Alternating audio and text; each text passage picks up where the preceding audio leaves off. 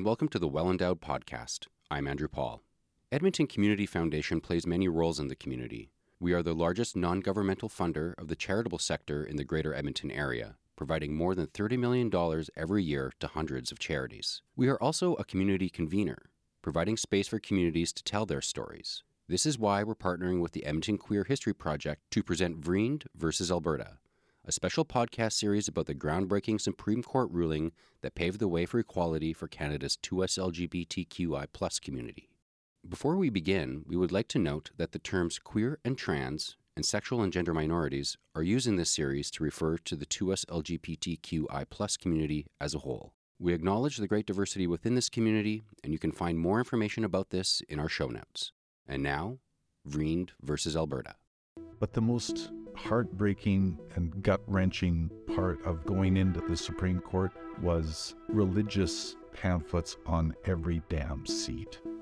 We didn't know exactly how it was going to turn out. For many of them, it was their first time at the Supreme Court of Canada. My partner gave me a new pair of boxer shorts.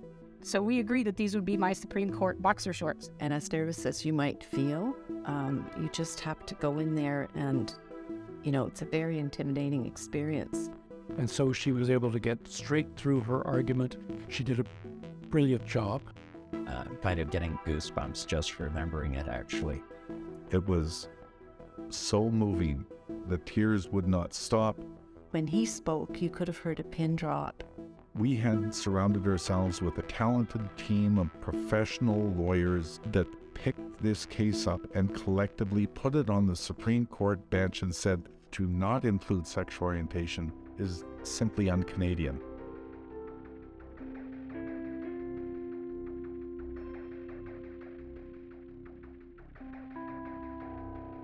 Welcome to Episode 5 of Vriend versus Alberta. This series is produced by the Edmonton Community Foundation and the Edmonton Queer History Project. I'm your host, Darren Hagen. Canada's highest court had granted leave to appeal the disappointing decision of the Alberta Court of Appeal, which had upheld the Alberta government's refusal to legislate protections against sexual orientation discrimination. This was a pivotal moment, not only for the legal team fighting for justice for Delwyn, but for all queer Canadians. It was also their last shot. There were no more options after this.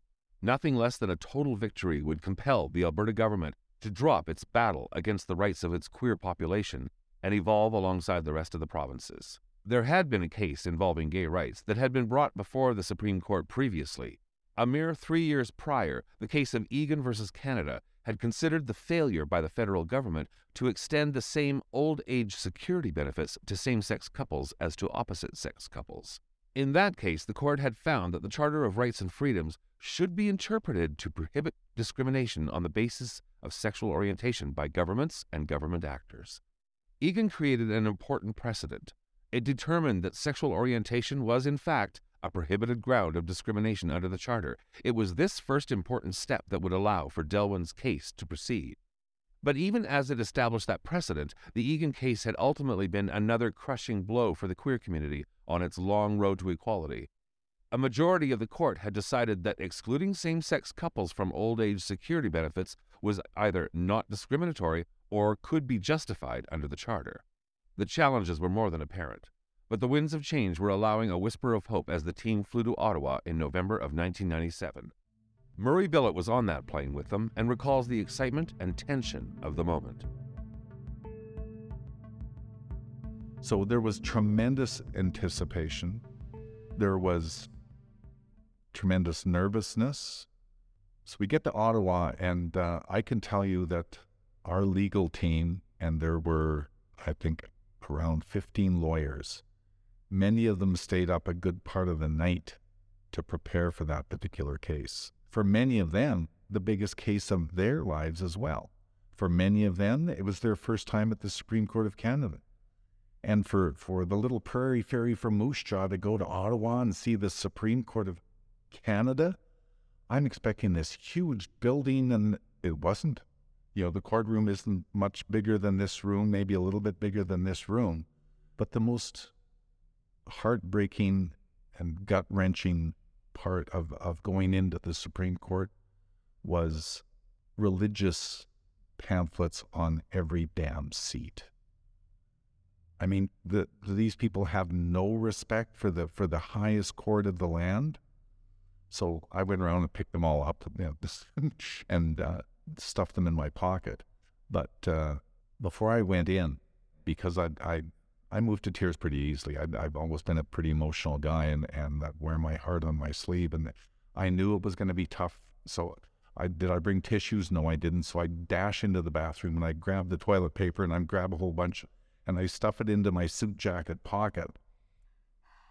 You know what I remember is I remember that my partner gave me a new pair of boxer shorts.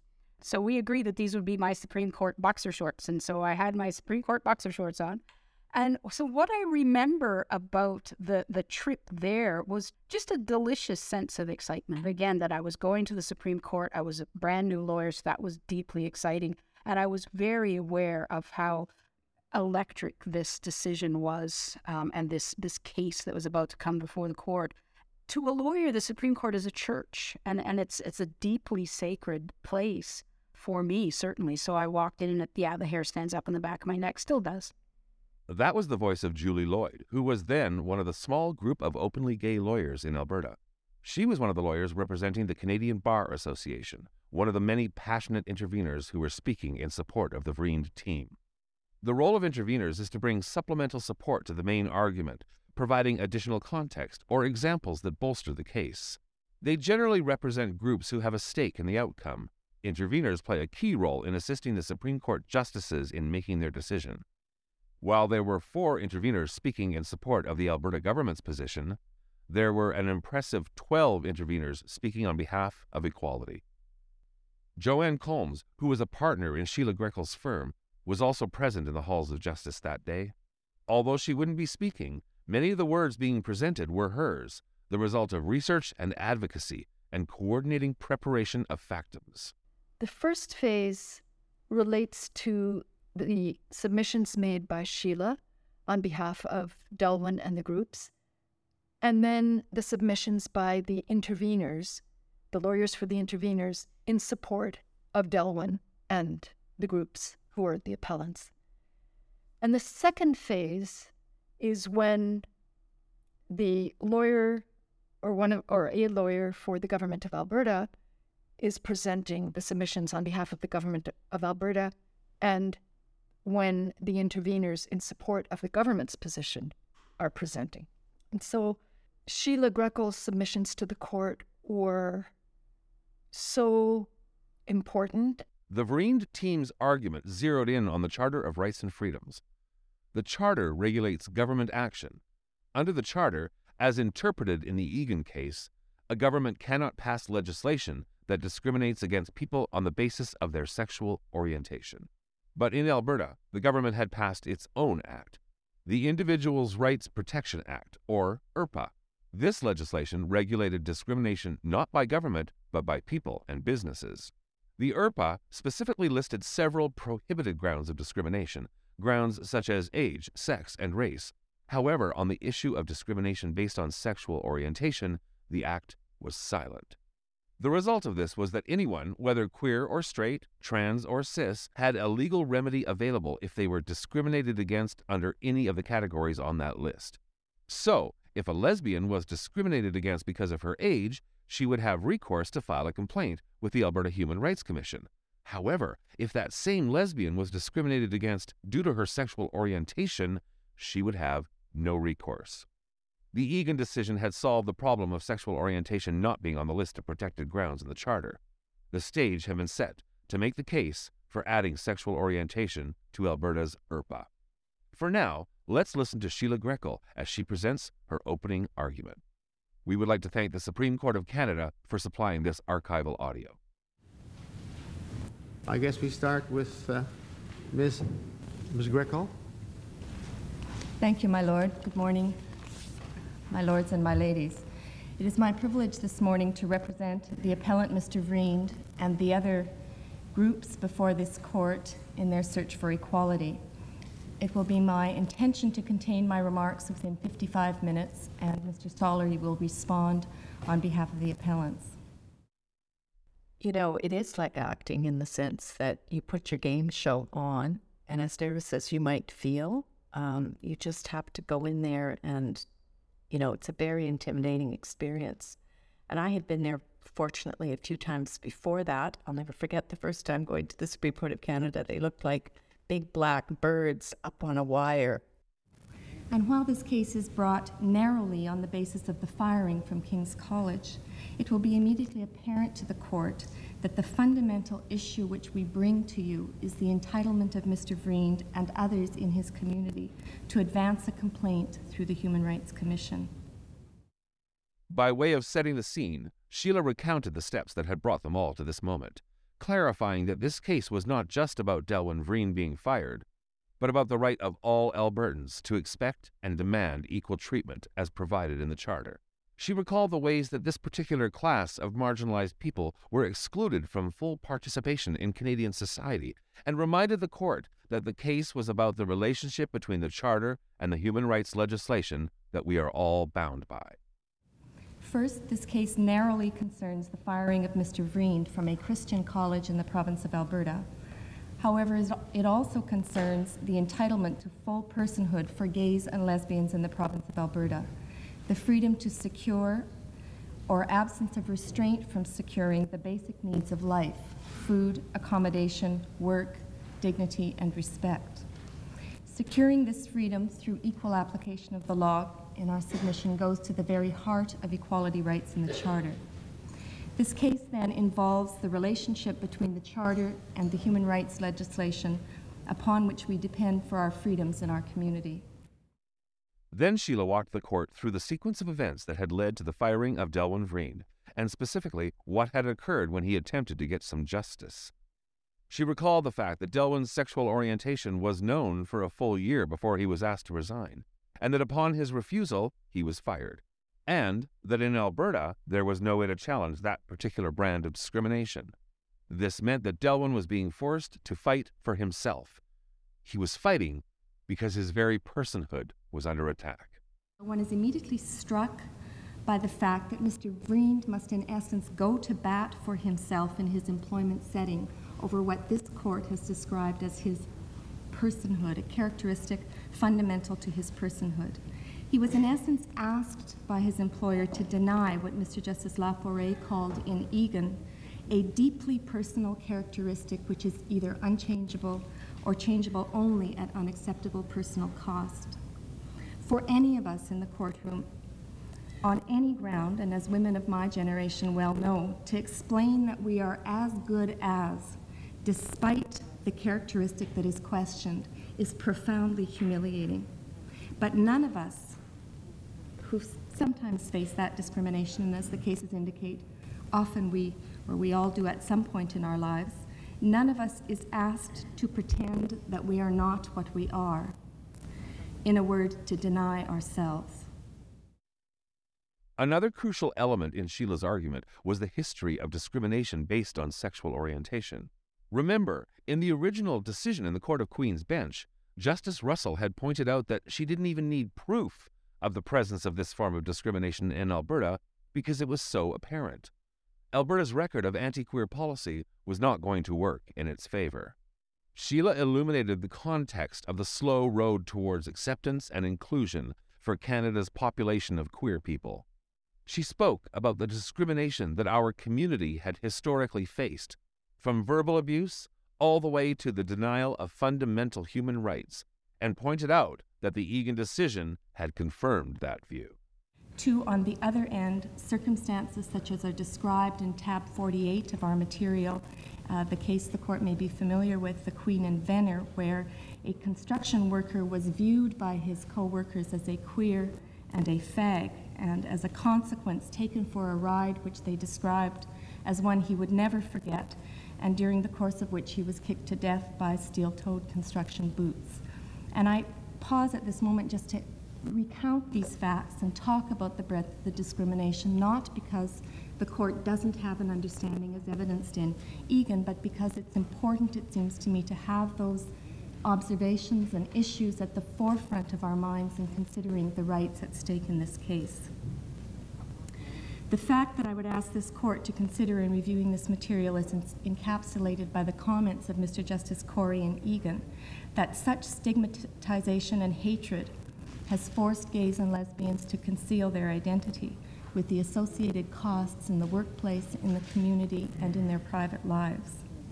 It is submitted that this feature of discrimination against gays and lesbians is singular amongst the grounds, and singularly compelling when we consider in Alberta that every minute of every day and many minutes of that day, gays and lesbians must consider the dangers of showing who they really are and weigh the risks of losing a family, a friend, a job, a status, or face the prospect even of mental or physical violation of their person.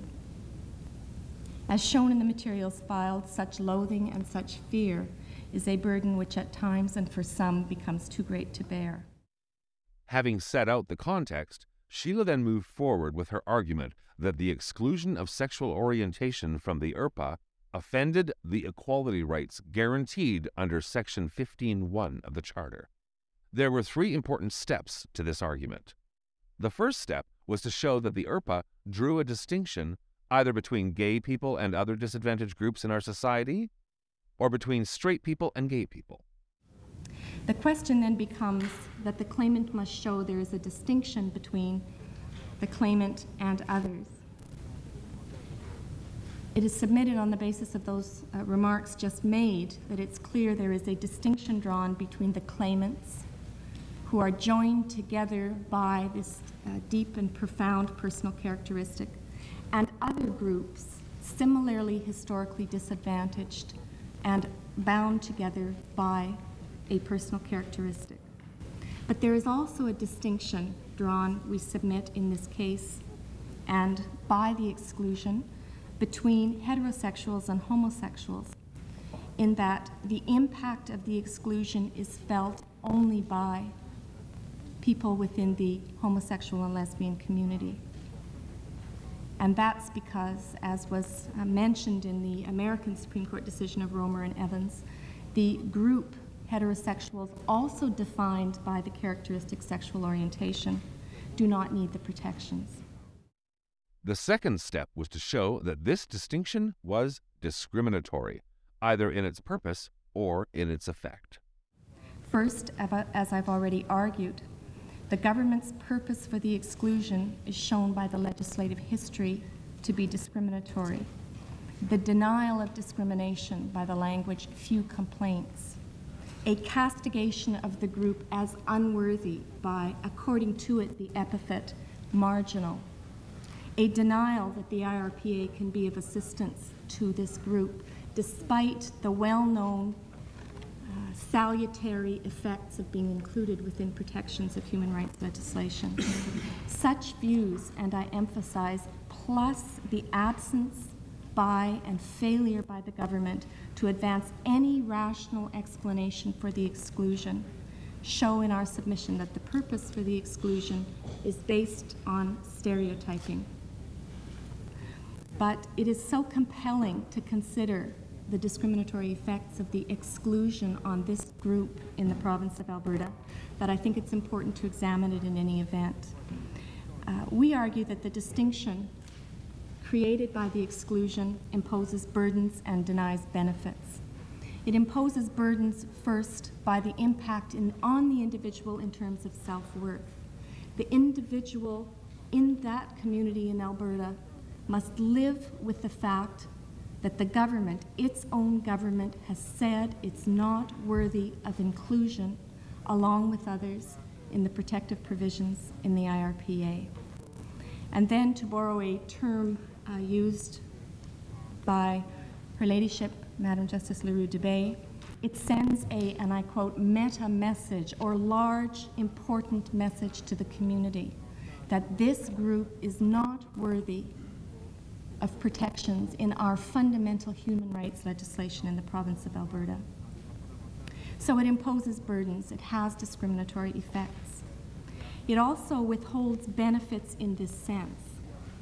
There is a denial in two ways, or a withholding of benefits in two ways. First of all, the way the Act is structured, there's the preamble which provides the glowing and important language about respect. Then there are the remedial provisions typical of human rights legislation, which provide for the filing of complaints and the accessing of remedies. And it's apparent then that one of the important discriminatory effects is, as with the case of Mr. Vriend, he was unable, and members of that community are unable to access the protective and remedial provisions. And finally, the third step was to show that the distinction was on a ground recognized under the Charter, in this case, on the basis of sexual orientation. So we submit the distinction is shown to be discriminatory, and moving to step 2 as set out in Eldridge, the distinction is discriminatory based on a named or analogous grounds, as has already been found in the case of Egan of this court.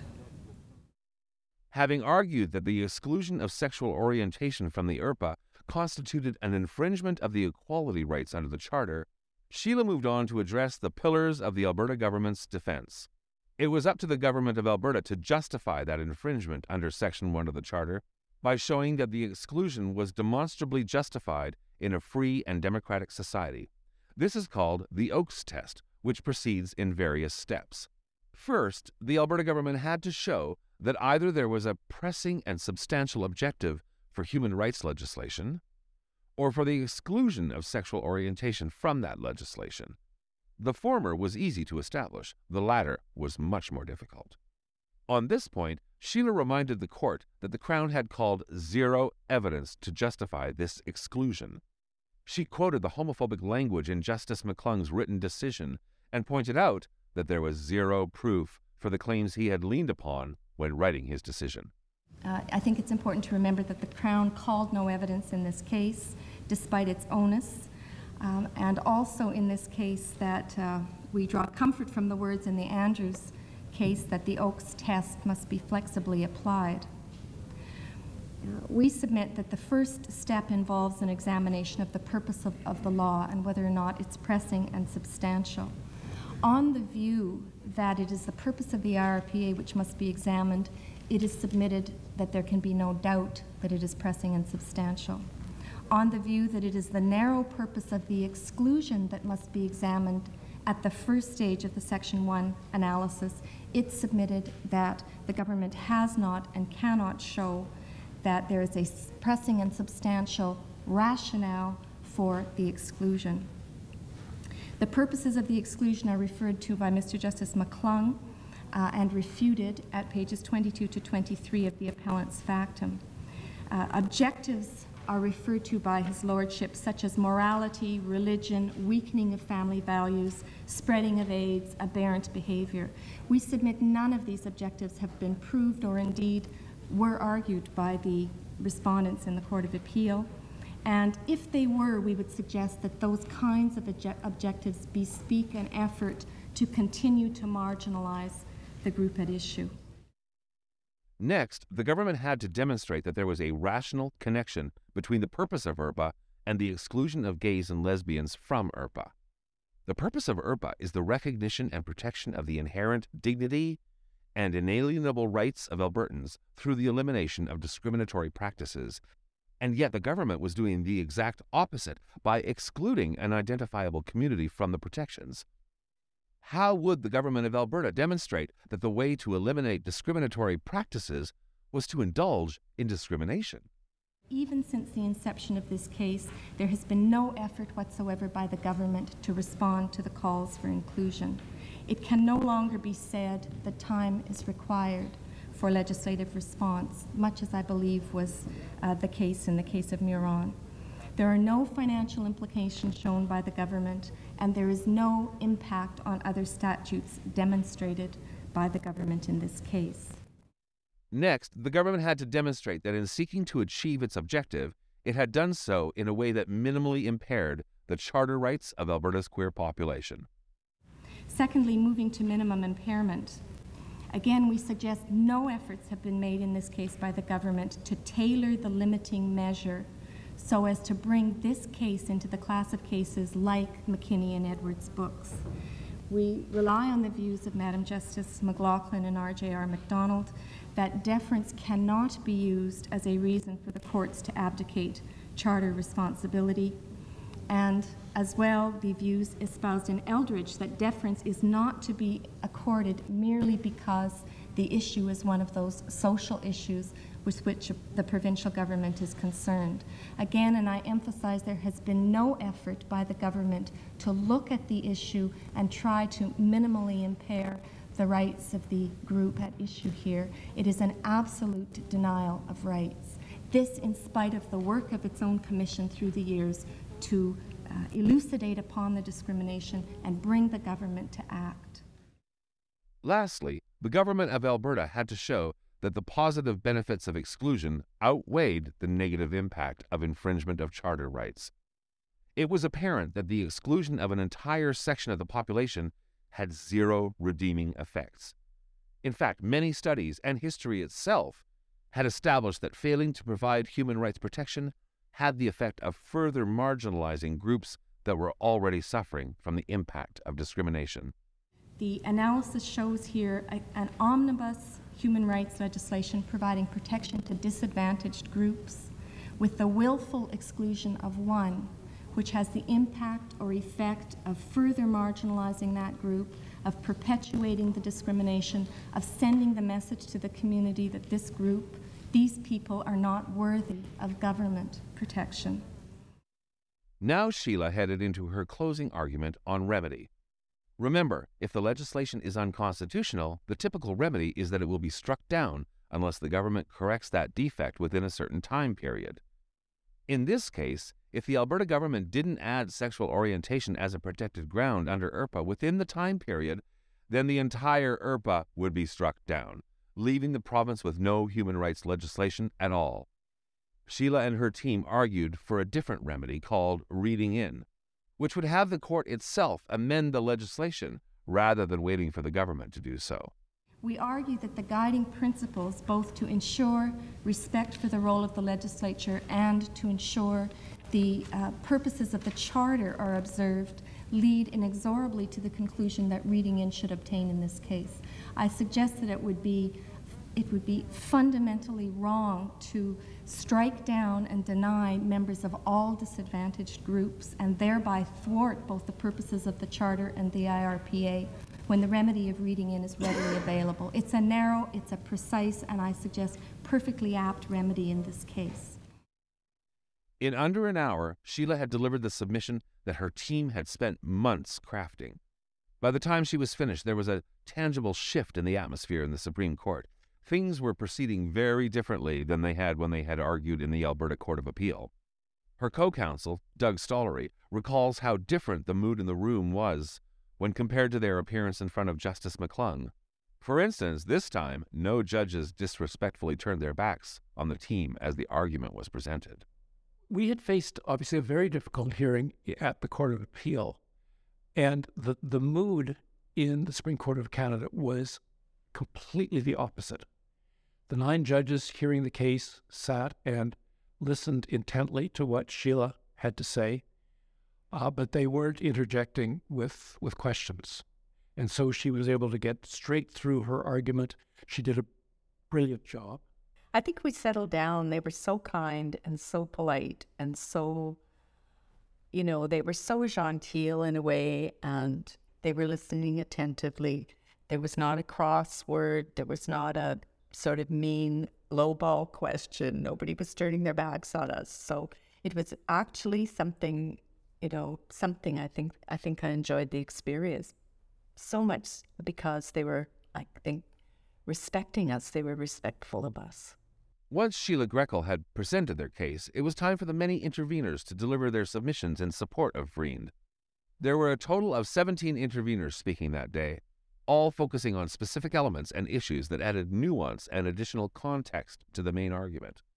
One of the lawyers representing one of the interveners was Doug Elliott, speaking on behalf of the Canadian AIDS Society. I was very excited. My parents had actually come to watch the argument. It was the first time that my parents had been to watch me in the Supreme Court of Canada. But we knew there was a lot riding on it. We really wanted to win. we didn't know exactly how it was going to turn out, but there certainly was a profound sense that this was an historic case, that it was a kind of case that was going to be read by law students for decades thereafter. Elliot? Good afternoon, Chief Justice, my lords and ladies. As you know, I represent the Canadian AIDS Society, a national coalition of over 100 local organizations fighting AIDS across Canada, including in the province of Alberta. The Canadian AIDS Society supports the appellant on all issues. Physical disability is covered under the IRPA, and one might wonder in those circumstances why the Canadian AIDS Society takes an interest in this appeal. The reality of the AIDS epidemic in this country is that the majority of the cases have been and continue to be among gay men. As a result, the AIDS epidemic has an intersection with homophobia in this country. As Justice Coultis noted in the Brown case, which is found in tab 2 of my brief of authorities, the form and content of discrimination against gays is uglier and the cry more shrill since the onset of AIDS. Elliot argued that in the battle against AIDS, promoting and protecting human rights was crucial. In a world where a human being could feel safe from discrimination in regards to sexual orientation, that person is more likely to seek out testing and treatment and counseling. The battle against this global health catastrophe was always made worse when homophobia intersected with AIDS. As Doug Elliott spoke, he was keenly aware of how this case would affect his own future as a queer Canadian. Well, I mean, we are supposed to maintain a level of professional detachment when we argue a case, but there can't be any doubt that when I was arguing cases affecting the LGBT community, I was very conscious of the fact that I'm a member of the LGBT community, that this case is important to me personally. I mean, I made no bones about that in front of the Supreme Court of Canada as well. They all knew that I was gay. And when I talked about the LGBT community, I didn't say they, I said we. Finally, on remedy, in my respectful submission, the approach that should be taken in a case like this is the approach that was taken in the Hague case. Now, in the Hague case, Justice Creever was faced with a situation where the government had promised to bring in the appropriate amendment, and that encouraged him. This is simply the flip side of that situation, my lords and ladies. There is no hope for the gays and lesbians of Alberta unless this court interferes. In Hague, did they read in sexual orientation generally into the code, or? Yes, that's what they did. And it was encouraged by the fact there had been repeated statements by the federal government that they were going to get around to doing it. But in this case, I say it's just the reverse situation, that in fact, this government will never get around to doing it, and protection from discrimination will never exist unless this court leads the way. There were many more interveners scheduled, each addressing a different aspect of the case. Cynthia Peterson was speaking for EGAL, the national organization fighting to advance equality for the gay and lesbian community. Cynthia reiterated the fact that the government of Alberta's exclusion of sexual orientation was, in fact, a deliberate act of discrimination. Dale Gibson was intervening on behalf of the Alberta Northwest Conference of the United Church of Canada, the country's largest Protestant church. His submission shattered the monolithic concept of religion being essentially anti-gay by shining a spotlight on the diversity within the Christian community, demonstrating eloquently that there is no one overarching view about the queer and trans community within Christianity. My submission is that, remember, we're talking here about what is a reasonable limit in a free and democratic society. It is absolutely unreasonable for a government to attempt to oppose religious beliefs on the one hand and protection against discrimination on the other. First question is, whose religious beliefs? Not the religious beliefs of my clients, who represent the largest Protestant church in this country, not the religious beliefs of many other groups. Yes, the religious beliefs of some, but it is not the role of government, I submit, to be adopting the religious beliefs of a particular group or groups of religion and opposing those to state protection against discrimination. Indeed, our position would be that this absence from the statute doesn't so much respect religious values as it does violate the religious beliefs of those who hold beliefs different than the one that underlies the omission. The last of the interveners speaking in support of Delwyn Vriend was Lyle Caney. Caney was a partner in Sheila Grekel's firm and had worked closely with the members of Vriend's legal team on the main presentation. But his contribution that day was as intervener on behalf of the Canadian Jewish Congress. Without exception, the stories from the many people in the room that day recall his presentation as one of the more moving moments in an intense and inspiring day. I was nervous for sure, and I was nervous not because I hadn't been in a courtroom before, but I felt the weight of, as I said, the responsibility of bringing the message of the Canadian Jewish Congress. And essentially what we were doing was we were telling the court that discrimination it's a slippery slope. Canadian Jewish Congress is here today in support of the appellants because this case involves fundamental issues of human rights for gays and lesbians, for all minorities, and for all Canadians. The Jewish community uniquely appreciates the importance of being vigilant in the fight against racism and all forms of discrimination, and recognizes that it has an obligation to object wherever discrimination exists. Congress owes this obligation to be vigilant to, among others, the memory of the 6 million Jews who perished during the Holocaust, as well as the thousands of righteous Gentiles who risked or sacrificed their lives to save members of the Jewish community from persecution. Congress does not invoke the memory of the Holocaust in a casual or alarmist way. However, one of the important lessons to be learned from that bleak period of history is that the first laws passed by the Nazi regime did not call for the annihilation of the Jewish community of Europe. The first laws simply stripped Jews of their rights to accommodation and employment. It was hoped that by stripping Jews of these fundamental rights, Jews would emigrate from Germany and the country would rid itself of its Jewish problem. This case also addresses fundamental rights such as the right to accommodation and employment. Here, in its most charitable characterization, Alberta has chosen not to intervene when its citizens strip gays and lesbians of their right to accommodation and employment strictly on the basis of their sexual orientation. And what happened in Nazi Germany was that the court was complicit, and I was urging this court not to be complicit and to intervene, to promote equality and to protect the rights of gays and lesbians. And that's a pretty bold thing to do, your first time at the Supreme Court. And so, first of all, I think it's very kind of others to say that they were moved by our presentation. When he spoke, you could have heard a pin drop, and I think there wasn't a dry eye in the place. And it was cathartic. I was in tears. I know others were as well. It was a very moving, emotional, the commitment to equality rights, the description of the harm. It was so moving. The tears would not stop. So I reach into my pocket to grab some of my toilet paper, and I look, and there's Delwyn's crying. Andy. So now my toilet paper is getting handed down the aisle like this. It was that emotional. The quality of the advocacy was about the best I had ever seen in my life up to that point. And it was a very powerful argument.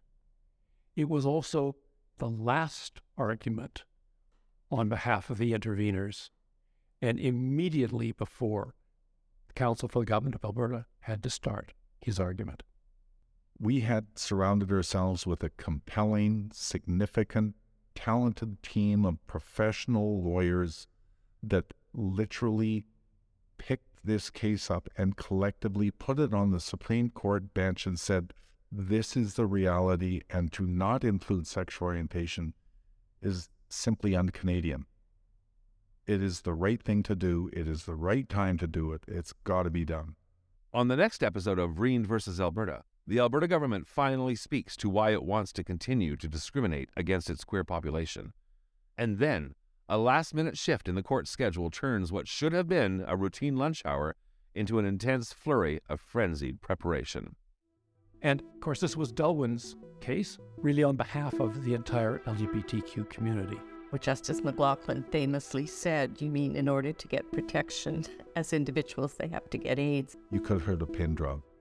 We felt that we had a very solid case. The real question was, could we persuade the judges? A lot of the emotional dust didn't settle for days after that. He was not a constitutional lawyer, so in my view, he was out of his depth. I found it hard not to cry, because I was thinking, this is my life that we're talking about.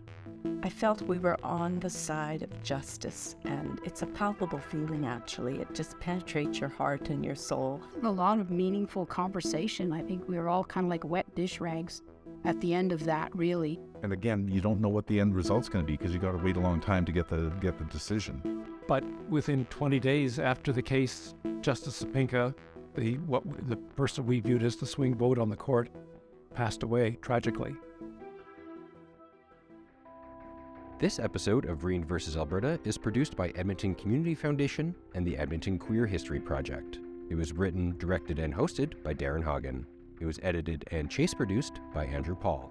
In this episode, you heard the voices of Murray Billett, Doug Elliott, Julie Lloyd, Sheila Grekel, Doug Stollery, Joanne Combs, Justice Lemaire, Lyle Caney, and Dale Gibson.